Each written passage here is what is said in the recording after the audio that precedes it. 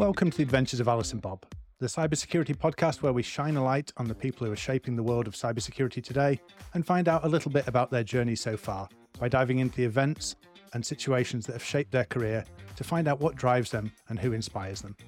Today, I'm delighted to be joined by John Fokker, an internationally recognized cybercrime expert with extensive leadership experience in the world of cybersecurity through law enforcement, military, and industry. John is currently Head of Threat Intelligence and Principal Engineer at Trellix, where his team empowers customers, industry partners, and global law enforcement efforts with 24/7 mission-critical insights on the ever-changing threat landscape. So, welcome by the podcast, John. Thanks, James. Very happy to be invited. That's great. And whereabouts are you joining us from today?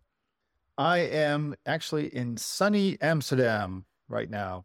So, John, how did you first become interested in technology? Oh, I have to dig deep now. Like taking apart electronic devices and screwing them open and trying to put them back together, which never worked, by the way. So my parents were very quick to say, like, well, we have broken machines. You can play with that. That kind of piqued the interest, how things worked. So that kind of sparked the interest. And then when I was, I think in my early teenage years, there was the first personal computer that got introduced to the house. I think a lot of people in the industry can have that similar relationship, especially if you're a little bit older and you're not like an internet native. So it became introduced to your house. I remember it was a 286 computer, black and white screen, and I could play a couple of video games or computer games. And I was like, oh, this is very interesting stuff. Sure enough, I downloaded the first virus as well. So I got into a nice fight with my parents and they said, well, if you want to have a computer, you better save up for it. So I started a paper route to save up for my first computer. And that kind of piqued the interest. And then eventually, after high school, I started computer science. And then going on from studying computer science, you didn't go straight into the technology industry as such. You actually, I believe, joined the Dutch Marines. Is that correct? Yes. I had kind of a little detour. Not that there was anything wrong with computer science. I enjoyed it a lot, specialized in network engineering. But computer security wasn't really a thing at the time. Obviously, there was some, but it wasn't as big of a focal point as it is now, even forensics. And I was working at a telco provider in the Netherlands. That was my internship, and I kind of transitioned into a short job.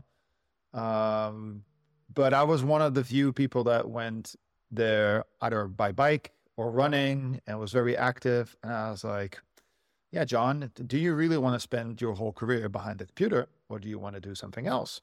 And eventually that led me to, I had some friends that were in the Marine Corps, and in a moment I signed up. And I went to the bureau to be tested, and I got approved. And I was like, before I know it, I was in basic training. So it was a completely different story. And when you went into the Marine Corps, did you get involved in anything on the technology side, or was it just purely traditional Marine Corps activities? No. That's very funny because I did study computer science. I did have a lot of like knowledge about things, but at the same time, I was like, no, I wanted to do other things. So I joined, followed the trainings, got deployed to Afghanistan, came back, applied for certain units, which are like more specialized units, did their selection course, passed, spent most of my working career there, doing a lot of cool stuff, traveling all over the globe, jumping out of airplanes, going to some not so nice places, but also nice places. As a lot of people say, shoot guns and blow stuff up. That was a lot of fun. I didn't do a lot. There was no focal point on cyber or on computer security, but in my own time, I still maintained some of the skills, never to the level that you could do it like professionally. But at a certain moment in time, I did pick up more. I was like, oh, forensics is interesting. So I studied it a little bit more in my off time, the little off time that I had. But it wasn't a focal point. But yeah, you do that I did that for almost 8 years. Did a lot of great stuff. I actually had a reunion last week with my old coworkers. So that was really, really fun to see. And I've been gone for more than 10 years, 10 to 12 years. And it's like, it feels like almost like time was standing still. You come there and it's like, I left yesterday, but at the same time, it's already 12 years ago. Everybody got a little bit older, a little bit grayer, a couple of more wrinkles.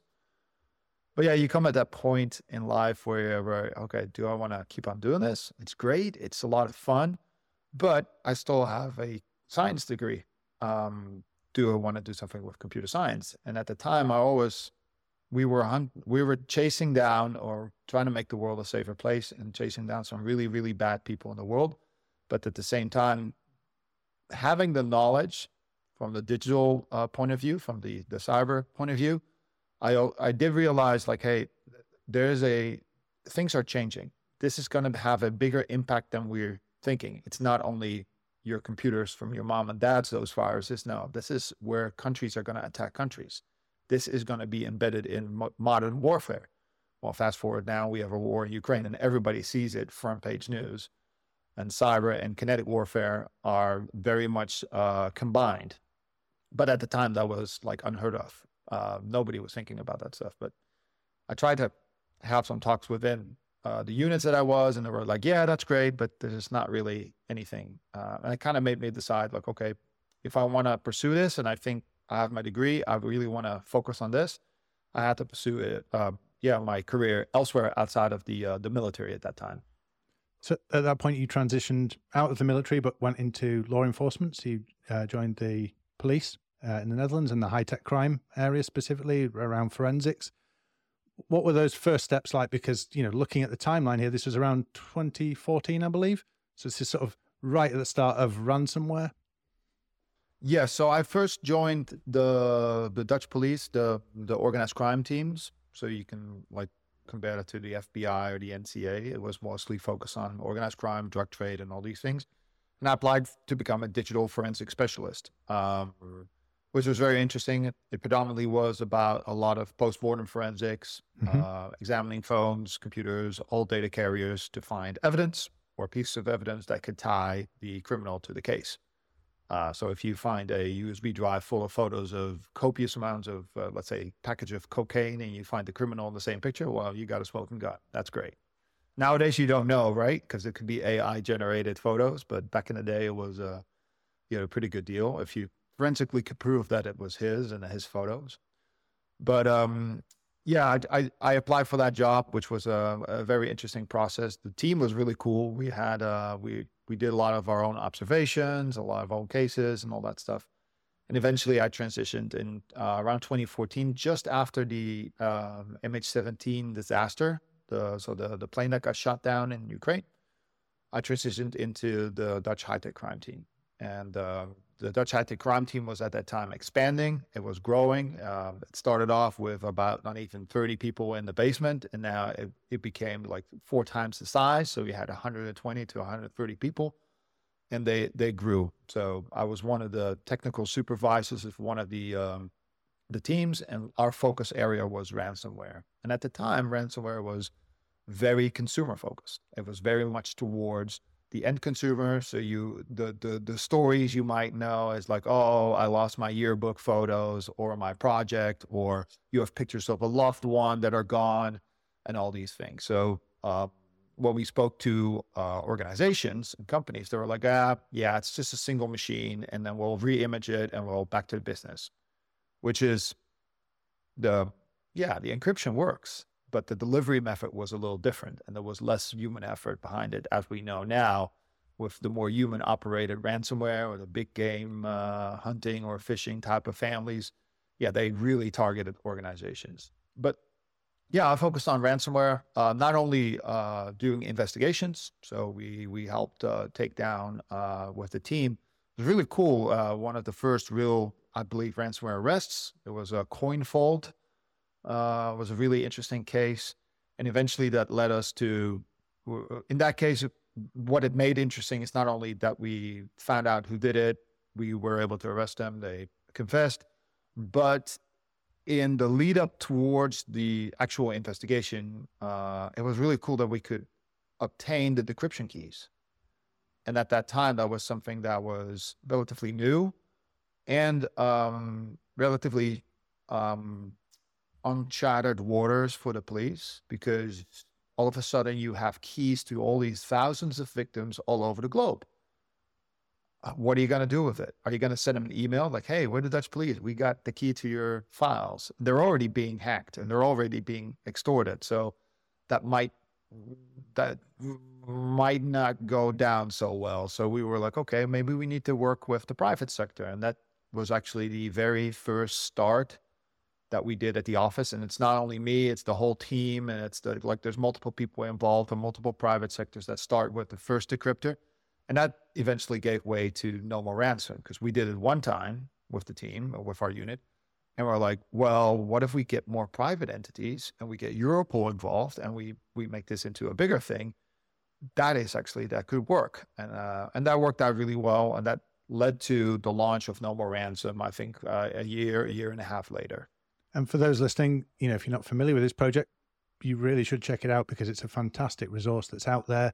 The No More Ransom project, I believe they have around 36 plus tools now that can help you rescue files from some of the common ransomware strains, especially the more home targeting ones. Like you say, it's the sort of lower end ones that cause people issues. I believe they've had over 10 million downloads of the decryption tool since beginning. And I personally know several people who've managed to recover files from using these tools. So fantastic resource that's out there. And do you just want to tell people a little bit more about what else the project does other than just the decryption tools? Oh yeah, totally. It's and mind you, I'm not as involved with the project anymore, because I transitioned over to Trellix and there's some other stuff going on. So, but at the same time, it offers a lot of prevention advice for anyone. So that's the preventative advice. Well, if you could prevent yourself being targeted, that's already a win.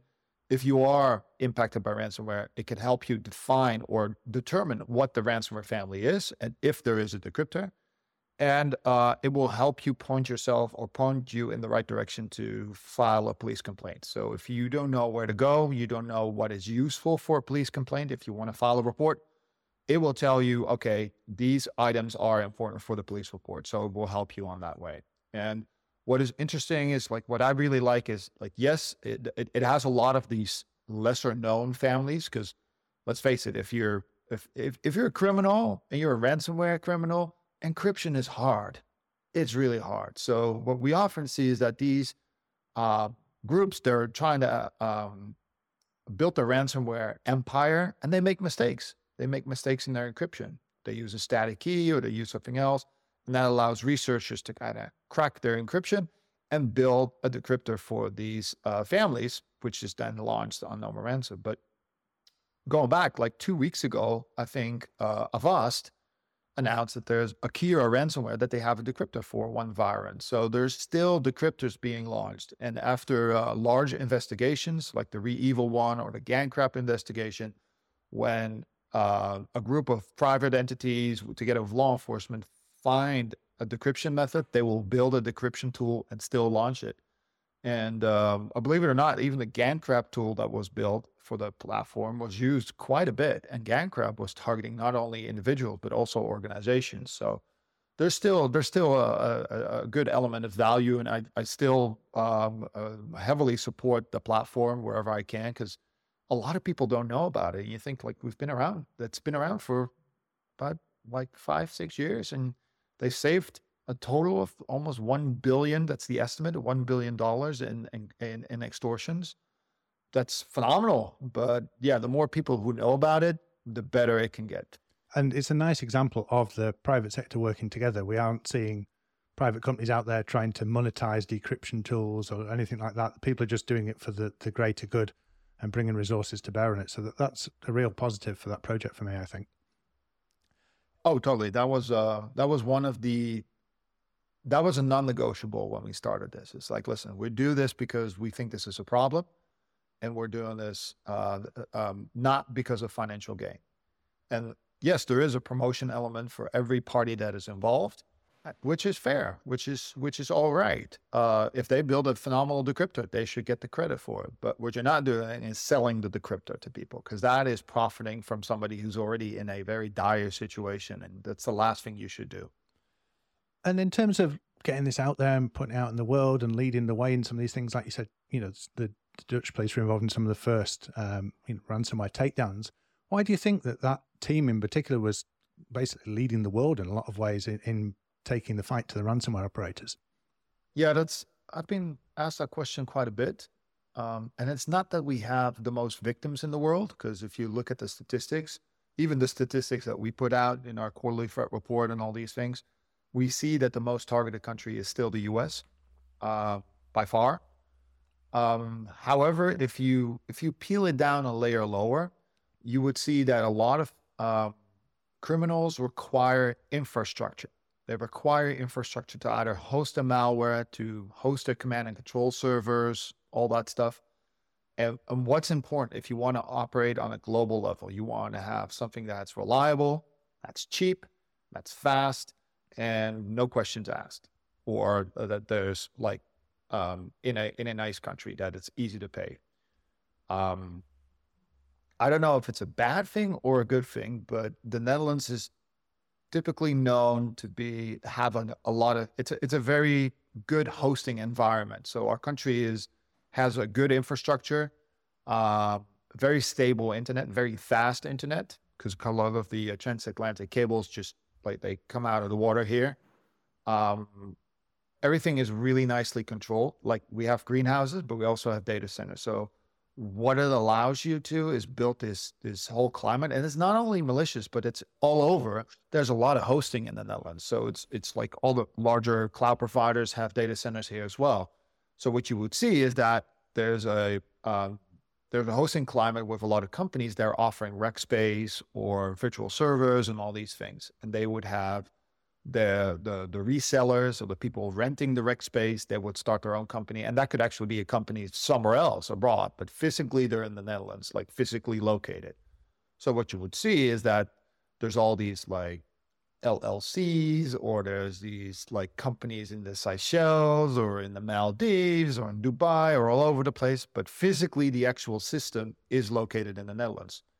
So what that cost, or what the consequences is that a lot of these malicious systems were here as well. And it's interesting because there's a legislation which we have is, and the hosting provider is not being held liable for the content that's on the system. They just need to adhere to the notice and takedown. So that kind of like, if they don't know, it's like that. You cannot blame the telephone company for somebody making like a death threat through the phone. That's the kind of the reasoning in a short way to summarize it. So it's kind of a blessing and a curse. So the curse is that, yes, there's a lot of bad hosting that comes here. The blessing is that's great because we have good police as well. They can act really fast and they're always on top of stuff. So what you would see from the start of the Dutch high-tech crime unit, there were a lot of requests coming in from all over the globe to either confiscate, seize, or wiretap one of these servers that are being hosted here. And so the police would go out and they would either put the wiretap on, image the machine or whatever, and that kind of pulls the Dutch police into any investigation that was ongoing. And it's crazy, but there's so much hosting that like I barely can't remember a case that we weren't involved in. So like if you look at all the takedowns at the time and that right now as well, you see that the Dutch police always has a certain spot. And that's just shows you that hosting element for cyber criminals is such of vital importance. And I'd much rather have it here, that we can control it and we can have some kind of, and it's not this is not a warning to all the criminals out there, but it's kudos to that team that can actually facilitate, and they can make a difference by wiretapping, doing the analysis and all the kinds of things. And that kind of combines with a progressive mindset, because you could be like leaning back and just waiting for everything to come in. But at the same time, seeing that, hey, we're on this like gigantic pool of data and bad stuff. Why don't we set up a unit that can also be proactive about this and not only responsive to either the MLAT requests that come in, the requests from other nation states, or from our victim complaints, but really look at what is happening in the cyber criminal underground, what is happening in this ecoclimate, and can we identify certain services that are being offered, or certain families or certain groups, that are playing a pivotal role in this eco-climate, and can we target those proactively? Yeah. And that really like changed the way. So if you see the Emotet work that they did recently, I was already gone, but you can see it with the VPN takedowns. They're constantly looking for things that are connecting multiple investigations. So they look for that common denominator. What is that service? What's that operation that really facilitates to multiple crime groups? Because if you take that out or you gather information from there, that can actually help progress all these different separate cases. And that's a really interesting perspective on it, because from the outside, I think a lot of people sometimes look at these takedowns and think kind of like, so what?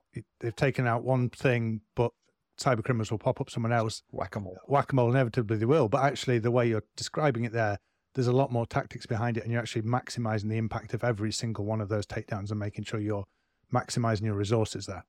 Obviously, there's always an element of whack-a-mole, but if you have a little bit more of a, we call it the helicopter view, you zoom out, you hover above, and you see like, okay, what's the common denominator? Then you can allocate your resources to use them for the best method. So, and you'll see this if you watch the news, you will see this happening. So, when it comes to ransomware, if you look at the International Ransomware Task Force, one of the really, really good tactics is follow the money. So you're seeing now from law enforcement, not only the Dutch, but the FBI and all the parties involved and the NCA and everyone else, there is an active involvement going after the money. So malicious exchanges and all that stuff, because these criminals are in it for the money. If you can take away the money or you can trace the money, you know who's behind it. So that has been very helpful. You saw that the FBI was able to do it with DarkSide, Yep. with some of the Colonial Pipeline data, money that was paid, and they were able to confiscate it. And I think also REvil, the FBI was able to freeze and confiscate $2.3 million from one individual affiliate successfully. Well, let's jump into REvil, because it's a really good example, because, you know, you've worked on the No More Ransomware project, you've done various things in the police high-tech crime team, you've moved into industry in Trellix, but no matter what you're working on in terms of law enforcement or industry, there's this common theme that you're using your skills and your experience to put pressure on threat actors to take out those critical bits of infrastructure. And, you know, a great notable example of that is taking on the cybercrime empire of REvil. And if you go onto YouTube and put your name in, some of the things you've come back with is talks from 2019, 2020, where you were talking about tracking this threat actor, reading through now to blogs on the Trellix website where you're still talking about this. So tell me how you came to be involved in tracking REvil. Yeah, that was an interesting story. It actually started with GandCrab before in 2018, 2019. We had a couple of customers of us got hit. And we were looking at this ransomware family, and also because they were very overt on the forums. They're like beating their chests, and they're boasting, and they were really proud of themselves. And we're like, okay, what's going on here? And we already knew that some of the law enforcement entities were interested in this, so we saw it as interesting. We had some customers being impacted, and we had law enforcement and other companies also interested. So we kind of internally we call it a quadrant methodology to define, okay, these are interesting subjects to focus on. And this hit the bingo chart. So we had all the elements of the quadrant was hit. So and one of our researchers, and we started to look, and it's like, well, where do you start? Where do you start finding the elements or the weaknesses or whatever? And they were doing things really well. They were actually, we like to summarize it especially for REvil, but when you fast forward, we had to study the success to find out where they made the mistakes. So how can we use the things that we're doing well against them? So they were doing some really good marketing externally, but also internally on the forum. So, okay, we have access on the forums. We're going to study their marketing. We're going to study who is responding to it, who is giving them thumbs up, negative, positive, who is saying that they've joined, and then monitor or mark those monikers, date and time. And at the same time, there was another thing that they did really well was, and this goes back to one of the success factors that we determine if a cyber criminal group, especially a ransomware group, will grow to a certain size if they become really successful. And that's building trust or loyalty.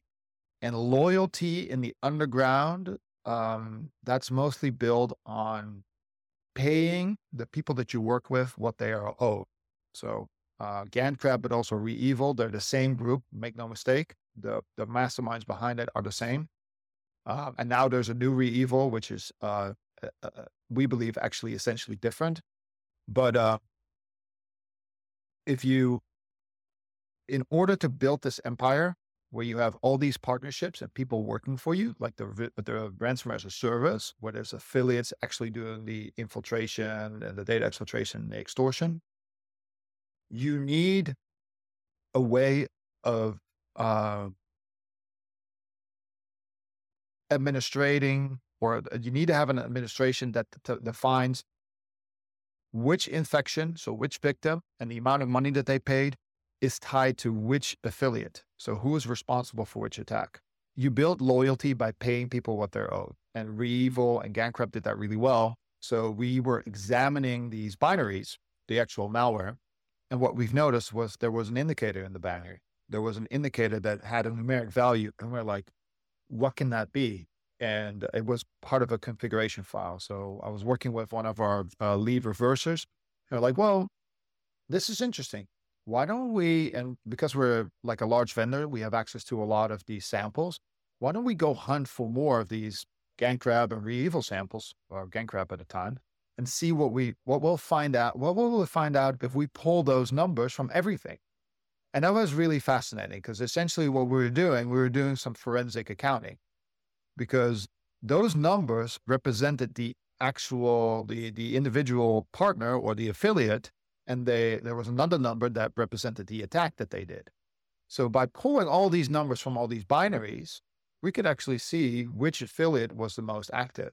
And then combining that with the underground research and all that stuff gave us phenomenal insights of what is going on. So we knew who were your top performers, and who were actually lagging behind. And we could match that with underground conversations. We did some other stuff on their conversation and the communication that is not public yet, but that essentially helped us examine who is calling the shots, who plays what role, who's the most active. And we shared all this knowledge with law enforcement, which inevitably helped with the takedown of REvil at the time. But yeah, it's a classic ransomware as a service story. I think it's probably worth explaining to some of the audience who maybe aren't familiar with ransomware as a service there, how this ecosystem exists where people are partnering up with affiliates, and how that ransomware as a service model has really changed the game when it's come to ransomware attacks. Yeah, that's a good point. So there's multiple ways of looking at it, and there could be multiple reasons, right? One of them is very popular. They say, well, actually building malware in that was in the beginning when it was very in the beginning stage with CTB Locker in 2016. Building malware was not a crime, they say, but attacking a victim or a victim in your country would be a crime. So what you would often see is that you had these exclude lists, and then the author of the malware would often say, like, well, I'm not spreading it, somebody else is. So, and they would focus on building the malware, and then the people doing the infiltration or doing the actual infections, they would be focusing on that. And then what you often see is that there's an incentive. Either you're on a payroll, which you had, for instance, with Conti ransomware, they just had a real payroll system, or you're commission-based. So the more infections you bring, or the bigger the ransom demand, the more percentage, like there's often like an 80-20 or 70-30 percentage. And that goes 70 or 80% of that ransom demand goes towards the affiliate, and then the 20 or 30% goes towards the offers. So the offers just have to worry about the ransomware, and the affiliates just have to worry about the infection. And that has been proven to be a very strong model, not super strong, but in the time, a pretty strong model, because there was a certain hierarchy. So you had the developers were on the top, and then you had all your affiliates, and the affiliates had to really apply for a job. We have numerous job postings, and there's interviews. Heck, we even tried to join, and we didn't pass through the interview. That was different reasons, but they were very strict about who they let on board because they want to hire the right people. They want to make sure that they have people that can actually get the right amount of infections. And this was when affiliates, and I'm talking about some years back, when affiliates were not always as skilled as they are now. Because fast forward, if we talk now, there's actually a shift. There's an elementary shift. And things like Ukraine, not that the Ukraine war is a catalyst, but you already saw it with Conti and all these splinter groups. So you see that affiliates are getting more and more powerful. And that these affiliates, because they have the ability to take a single login, a credential that they have, or a vulnerability, or from a phishing email, or they buy a commodity malware access, they have that skill set to take that one single low-level user all the way up to domain admin, literally exfiltrating the data, having the keys to the kingdom. That ability, that's 90% of the work. The last 10% is that extortion framework, is that the tool or the platform where you display the data. And for the longest time, the balance was on the other side. The balance was with the ransomware family offers, and they're really strong. And what you now see, there's more splinter groups. So the balance is evening out, or it's actually shifting in the other direction, that you would have groups of affiliates. And like, for instance, the offspring from Conti, Karakut, they're only doing extortion through data theft. So they're trying to leak data. They're not even encrypting. Whereas you have other groups doing encryption, but they might choose this ransomware version now and a different one the other day because they have probably better deals or better percentages or whatever. So it's a very interesting how this market is kind of shifting. And yeah, we predicted it some years ago. We were monitoring Babuk, and there were some internal struggles where a decryptor didn't work. And that kind of led to, like, they got paid, but at the same time, they got into a dispute with the offers. And so like, hey, we're doing all the hard work and you're giving us faulty software, or we're making a fool out of ourselves. Why do we work with you guys? And you could see that there's cracks in that model, and that's now happening at large. And that's one of the reasons why you have all these offshoots. There's, like, I think this year, in the last year, there's been so many smaller ransomware groups just popping up. And all the code base is either based on Lockbit or Conti code base or a Babubla code base. Everybody's reusing code, and they're just building their own ransomware group. But these are, in my opinion, a lot of times just splinter cells of affiliates just branching off and doing the thing themselves. And they're like, hey, we can do 90% of the work. Well, then the last 10, we'll just hack something. And if it works, it works, and we'll make our money. So you've mentioned that the balance of power there on the offensive side, where you've got these, affiliates going out, compromising systems, doing all the lateral movement till they own the network. And then the final stage is deploy the ransomware payload that they get in from ransomware as a service provider there.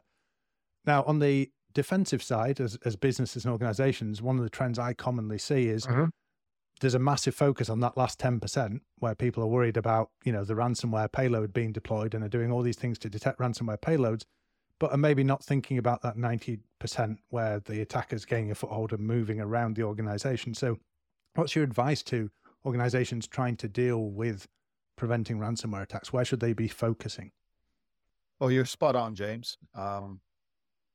Even with Trellix, and we're an XDR vendor, so the extended detection and response, that already implies that we're not only doing endpoint, but the thing you just said is a very endpoint approach, right? Sure. It is that last, I often make a comparison like, okay, if you're going into a firefight, are you going to trust just your bulletproof vest? Or are you going to train yourself in shooting? You're going to have the right gun, your landscape, everything around it, and then what you're getting into. Or you're just walking in and say, like, well, I got my bulletproof vest, it's going to help. And that, I believe, and this is not a teaser for what is coming, but we are doing something around ransomware more extensively.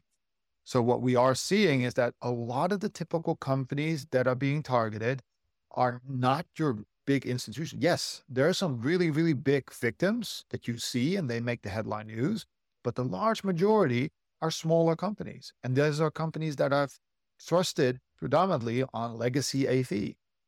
And you said it very clearly, spot on. You need to be able to detect that lateral movement. the detection opportunity for organizations when it comes to ransomware, and it's not easy. I admit it. It's not easy. It is detecting from that one initial credential that is being used or that vuln that's being used all the way up to the domain admin. That is your opportunity to detect it within your network. So that's lateral movement, your data exfiltration, privilege escalation, persistence, remote backdoor communication, things like that you need to be able to spot. And that's the tricky part, because very often they're using living off the land tools, binaries, scripts, which are by itself not malicious. So even Trellix, we're a big vendor. We cannot, in our AV, we cannot say, well, PowerShell's malicious. Because we get like the whole system administrator community over us, and they're like, well, why did you block PowerShell? Yeah, I can see the headlines now. But yeah, sometimes PowerShell is used by criminals too. So how do you build rules? And that's what we do with XDR and EDR tooling. It's like, how do you define those rules if non-malicious tools are used in a malicious manner with malicious intent? And that's your opportunity that you have. And it's not only that, because then we're talking about detection and response. But I honestly believe it actually is also on the front end. It's about intelligence. It's about understanding the adversary. It's about, as an organization, I see a lot of organizations that we face, either they're impacted or whatever, they know everything about their competition, because they only have eyes on the competition. And they know stuff about like certain safety things. But when you talk about, like, who's your adversary? Have you done any threat modeling? What's your fear about ransomware? And they're like, oh, what are you talking about? Yeah. Whereas, like, well, this is a real business impact. It could paralyze your business. So if this has such an impact, if it actually materializes, and it does, because there's other companies in your industry that have been targeted, why don't you study the threat actor and study how they operate and see if you have the right controls? And if not, well, then it's worth having a conversation. And it's funny. It's not even always about controls. Yeah, you can have the best control, but it's also about, what do we do as an organization? Do we have a plan? Do we have some kind of checklist? Do we have it printed out, or is it on the computer in a doc file that's going to be encrypted? There's all these things. Do we have a media strategy? Do we even have cyber insurance? There's all these elements that you can think of as an organization. And I realize it's not always as sexy, especially if it's not like you don't really, not a lot of people get energy like us talking about this stuff. But yeah, it's not their core business, yeah. But it is essential, because we're talking about business continuation. It's no longer cyber. It has a real impact just on like your overall business. And if you look at it that way, then companies start to realize, like, listen, this is a real threat to my operation. This is a real threat to my business actually surviving. So I need to invest time, effort in controls and all those other things to understand and mitigate this threat. And one of the things you mentioned before was around those different factions of the sort of cybercrime ecosystem, where you have affiliates and ransomware as a service operators. And one of the parts of that is that initial access into a business, which was kind of pioneered by a lot of these initial access brokers and things like Genesis Market.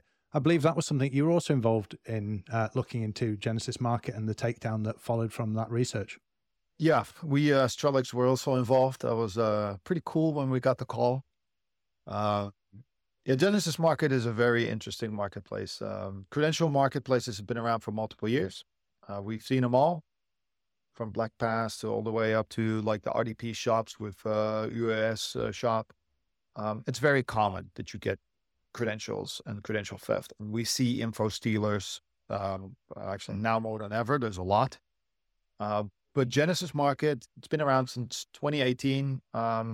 When it came, it was actually a little, I wouldn't say refreshing, but it was different, yeah. Right? They were like, oh, we deal in cookies and plugins and browser fingerprints. And I was like, yeah, that's pretty smart. And at that time, I didn't realize, or we didn't really understand when it just launched, like what the complete impact of this could have been. And going on, and we were on the website and we're seeing this, and I was like, by golly, these guys are really, they got it figured out. this is the Achilles heel of a lot of multi-factor authentication, because yes, you have all these password sites and whatever, and credentials got stolen and reused and sold.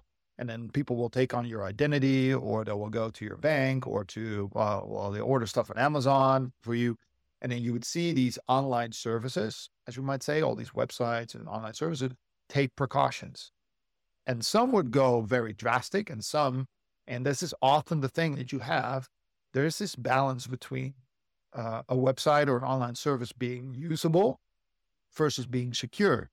And this is this real discussion that's going on between security and sales. It's like, well, we want to have multi-factor authentication, but then sales says, yeah, but that will discourage people, and then they will click away. They will not finalize their buy because you have an extra layer of security. And that is where this market profited from. They saw that. I don't know if they saw it already, but that is what happened.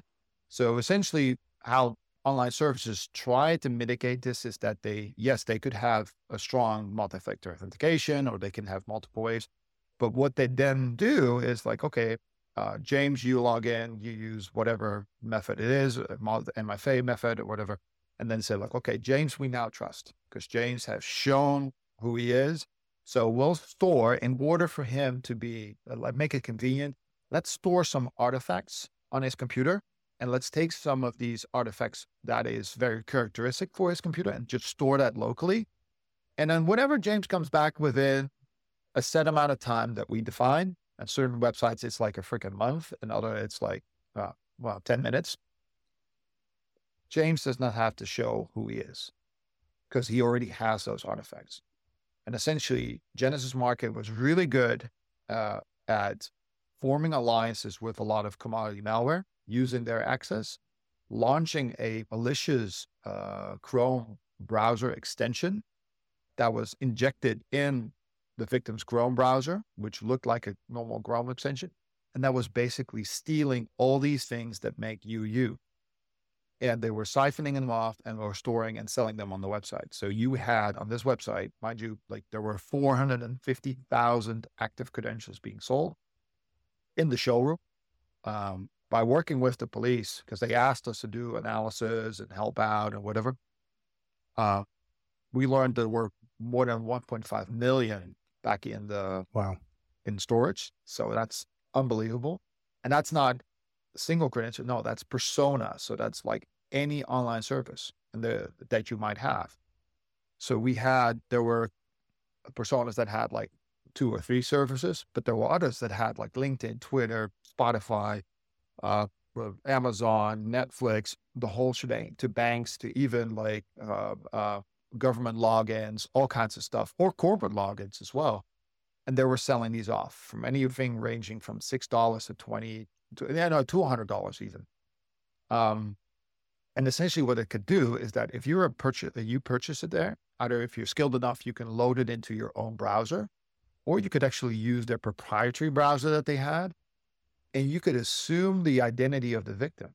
So yes, in the simplest case, I can start watching movies on your account, but we looked at some of the users and overlap between who's mentioning Genesis Market and who's also involved in ransomware. And we saw quite some monikers giving good credit to Genesis Market, but also being part of a ransomware group. So that indicates for us, like, hey, they were using Genesis Market to find these corporate credentials, to log into that company, to say, and then assume that identity and start hacking that company, which inevitably will lead to a ransomware attack. So this is like, an initial access broken. We all, like on the forums, there's always like individuals offering corporate access, but this was to the next level. This is like, boom, you got like, we call it almost the Amazon of online credentials. That was it was a real honor that we were able to help assist, take it down, share the samples, do the analysis, and help with the mitigation. So a couple of questions on that one, because it's a really fascinating area, is that being able to take something, the token, the browser information, replay that from the attacker's machine and get in. And obviously the rise in, being able to bypass MFA is a huge thing for an attacker. But then the use of like common single sign-on services where suddenly the attacker has access to all these cloud applications, all this rise of SaaS apps that are out there. So from a business perspective, the attacker can target an organization without ever having to log on to a traditional laptop and endpoint, execute code there. They're just going straight into the cloud services where all the data is and extracting that. So how do you think businesses can start to think about that type of risk? One is understanding it. It's like knowing that it's out there. And the way we've structured our remediation, and mind you, we've published a blog on this as well, is actually twofold. So it's one, it is having proper detection against the way they stole the credentials in your organization. So if you, as an organization, you need to be aware of malicious browser plugins and things like that, because it's a very easy way for criminals to steal their data. So that's one. And then second, it's like, okay, but, and that's the hard part. How do you detect these anomalous logins? And that's where like a lot of these login behavior analysis comes in play. Genesis Market had an option to use, for instance, a proxy. So you would proxy through the victim's machine into whatever network, but not always. So those anomalous IPs, that's one. And there's multiple things. There could be, but that's detecting it. Inevitably, what I would suggest for a lot of companies is have the proper precautions. Like I have to log into multi-factor authentication like every 10 minutes. And if I close my browser, I have to do it again. So having more stricter controls and just accepting the fact that it's harder to do, that's one of the things.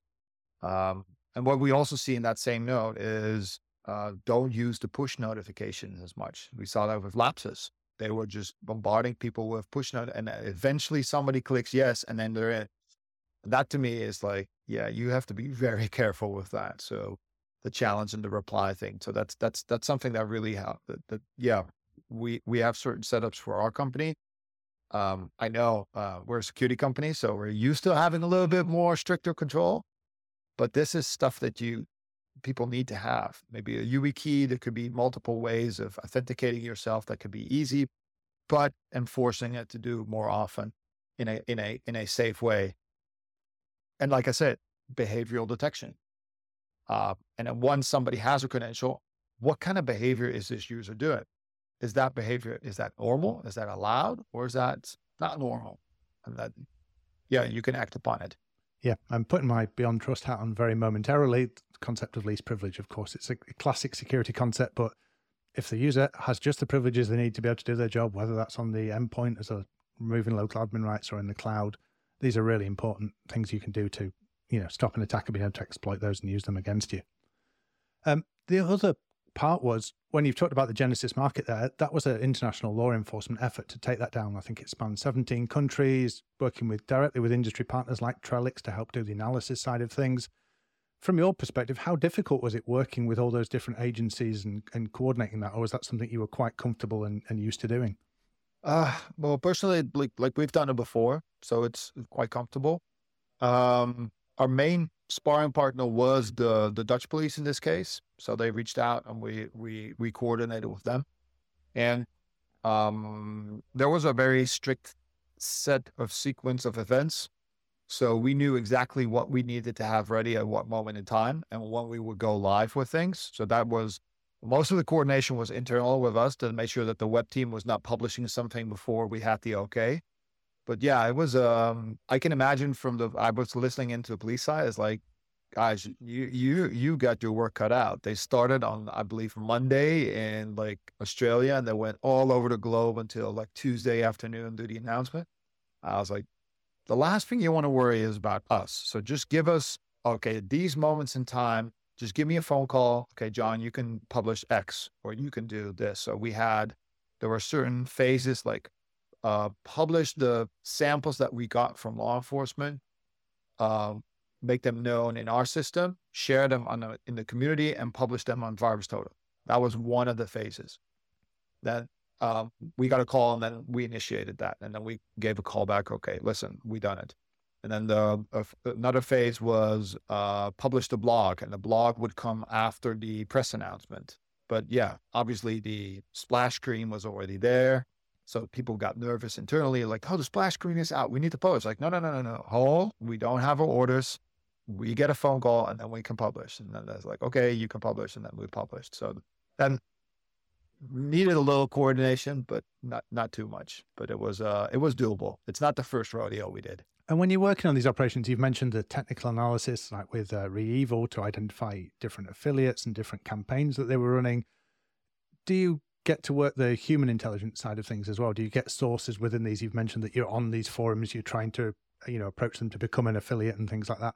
Do you ever get human sources that can help you, get a foothold in these organizations and a better understanding? Yes, but we're not always going to disclose that. No, we have multiple sources to our disposal. We have people that speak languages fluently, and we often try to be a fly on the wall, but if we need to engage, we can. And that's a very interesting part of the job as well. But yeah, it's also challenging, because how far can you engage without committing a crime? Yeah, of course. But we have safeguards and procedures and all that stuff, but we can engage if we need to. Yeah.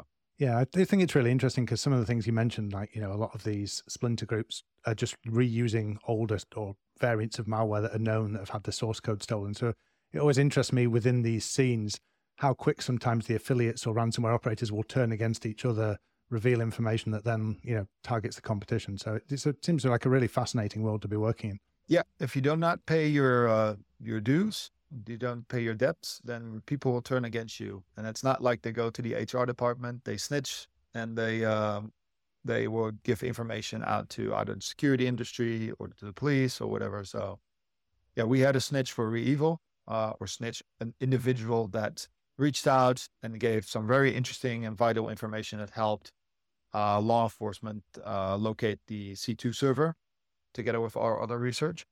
But together with me, there's Fabian Losart. He has a Jabber account, and he says actively, like, hey, if you're fed up, if you want to just share information, feel free to reach out to me, and you can chat me on my Jabber account, and I'm not going to report you to the police, but we'll just use whatever it is for good. So there's a fair amount of people spilling the beans or getting a change of heart. Let's put it that way. And then I think from the industry, but also law enforcement is very eager to use that. And right now they put some really, really big bounties out, like tens of millions of dollars, which might interest some other people as well. We're nearly out of time today, but just a couple of final questions if you've got time. You've got the role now as head of threat intelligence at Trellix. That seems like a very large and broad responsibility. How do you decide what to focus on from a day-to-day basis? Yeah, that's a good question. So that quadrant methodology that I explained, that's one of our core things. We have within our advanced research center that we work very closely together with our product teams. So we have product research teams that look at telemetry from our products that see, like, hey, something got triggered. We try to investigate. We talk a lot to our customers. We try to get an understanding of, like, what keeps them up at night. We do the same with law enforcement and the public sector, that we talk to the National Surge. Part of the research that we do is, well, we do research and it goes into our products, or we have our own intelligence products, but we also deliver intelligence services. So what the team does, we gather intelligence and all this knowledge, and we put it and package it up, and that's provided to our customers, either RFI based or in an intelligence platform. So there's multiple ways how our customers are disseminating this. And it depends. Like, if a customer has an RFI, a request for something, we will go out and do the research for them, help them out in their problem.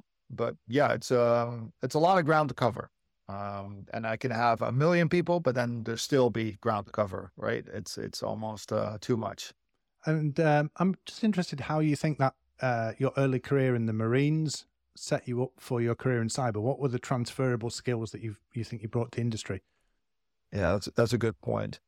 I think some of the transferable skills is that can-do attitude, that sometimes you do not always have the best situation, the best tools and things at hand, but you're going to make the most out of it, and you just you develop along the way. And a bit of perseverance and grit, that you don't want to give up, that you're constantly seeking to find that next mistake. Same way, working in a good team together, having that team culture and that drive to help whoever is you defending. It could be an organization, it could be a nation, it could be whatever, against bad individuals. So there's bad people going after you, and it could be in the military or whatever. But having that drive that you don't even want to call it passion, but at the same time, yeah, there is a definite drive towards, okay, there are bad people trying to do people harm. Okay, we have an opportunity to stop them. Okay, let's use the tools that we have to our disposal to make that situation better for our customers or for society. So that's like next to coffee in the morning, but that's the stuff that gets me out of bed. And then look into the future. What are the things that you think we need to be thinking about over the next 5-10 years or so in the world of cybersecurity? Ooh, that's a great one. That's a good one to end on, by the way. There's a lot of things. AI, obviously. We cannot mention AI without doing it. Another one that I think we've seen in the recent years having a big impact is the software supply chain or supply chain attacks. Sure. I think the first phase will be that we are going to secure the supply chain, that we're having a good grips on that. But then there's the underlying software libraries and links and repositories that we're going to have challenges with. We saw it with Log4j, with other things. So maybe there will become a rat race between protectors trying to leverage malicious libraries versus us trying to secure them. So those are things that are definitely top of mind for us. Well, that's great. And unfortunately, that's all we've got time for on this week's episode. So I'd like to thank our fantastic guest, John Fokker, for sharing his journey with us today. From counterterrorism and marine warfare to threat intelligence and dark web markets, John's made a career of being on the front lines of all aspects of security there. I'd particularly like to thank John for the work he did on the No More Ransomware project, as I know a number of people, as I said earlier, who've been able to actually rescue their data, recover their data, and not just data, but like you said earlier, family photos and memories that they thought had been taken from them. So really appreciate all the work that went into that project. And we're really looking forward to seeing what criminal empire John tackles next. As always, thanks to super producer Ben and the great people at Beyond Trust who make this podcast happen. I'm James Maude, and this has been the adventures of Alice and Bob. Thanks for listening to the Adventures of Alice and Bob podcast. Don't forget to rate, review, and share this with colleagues that'll get value from it.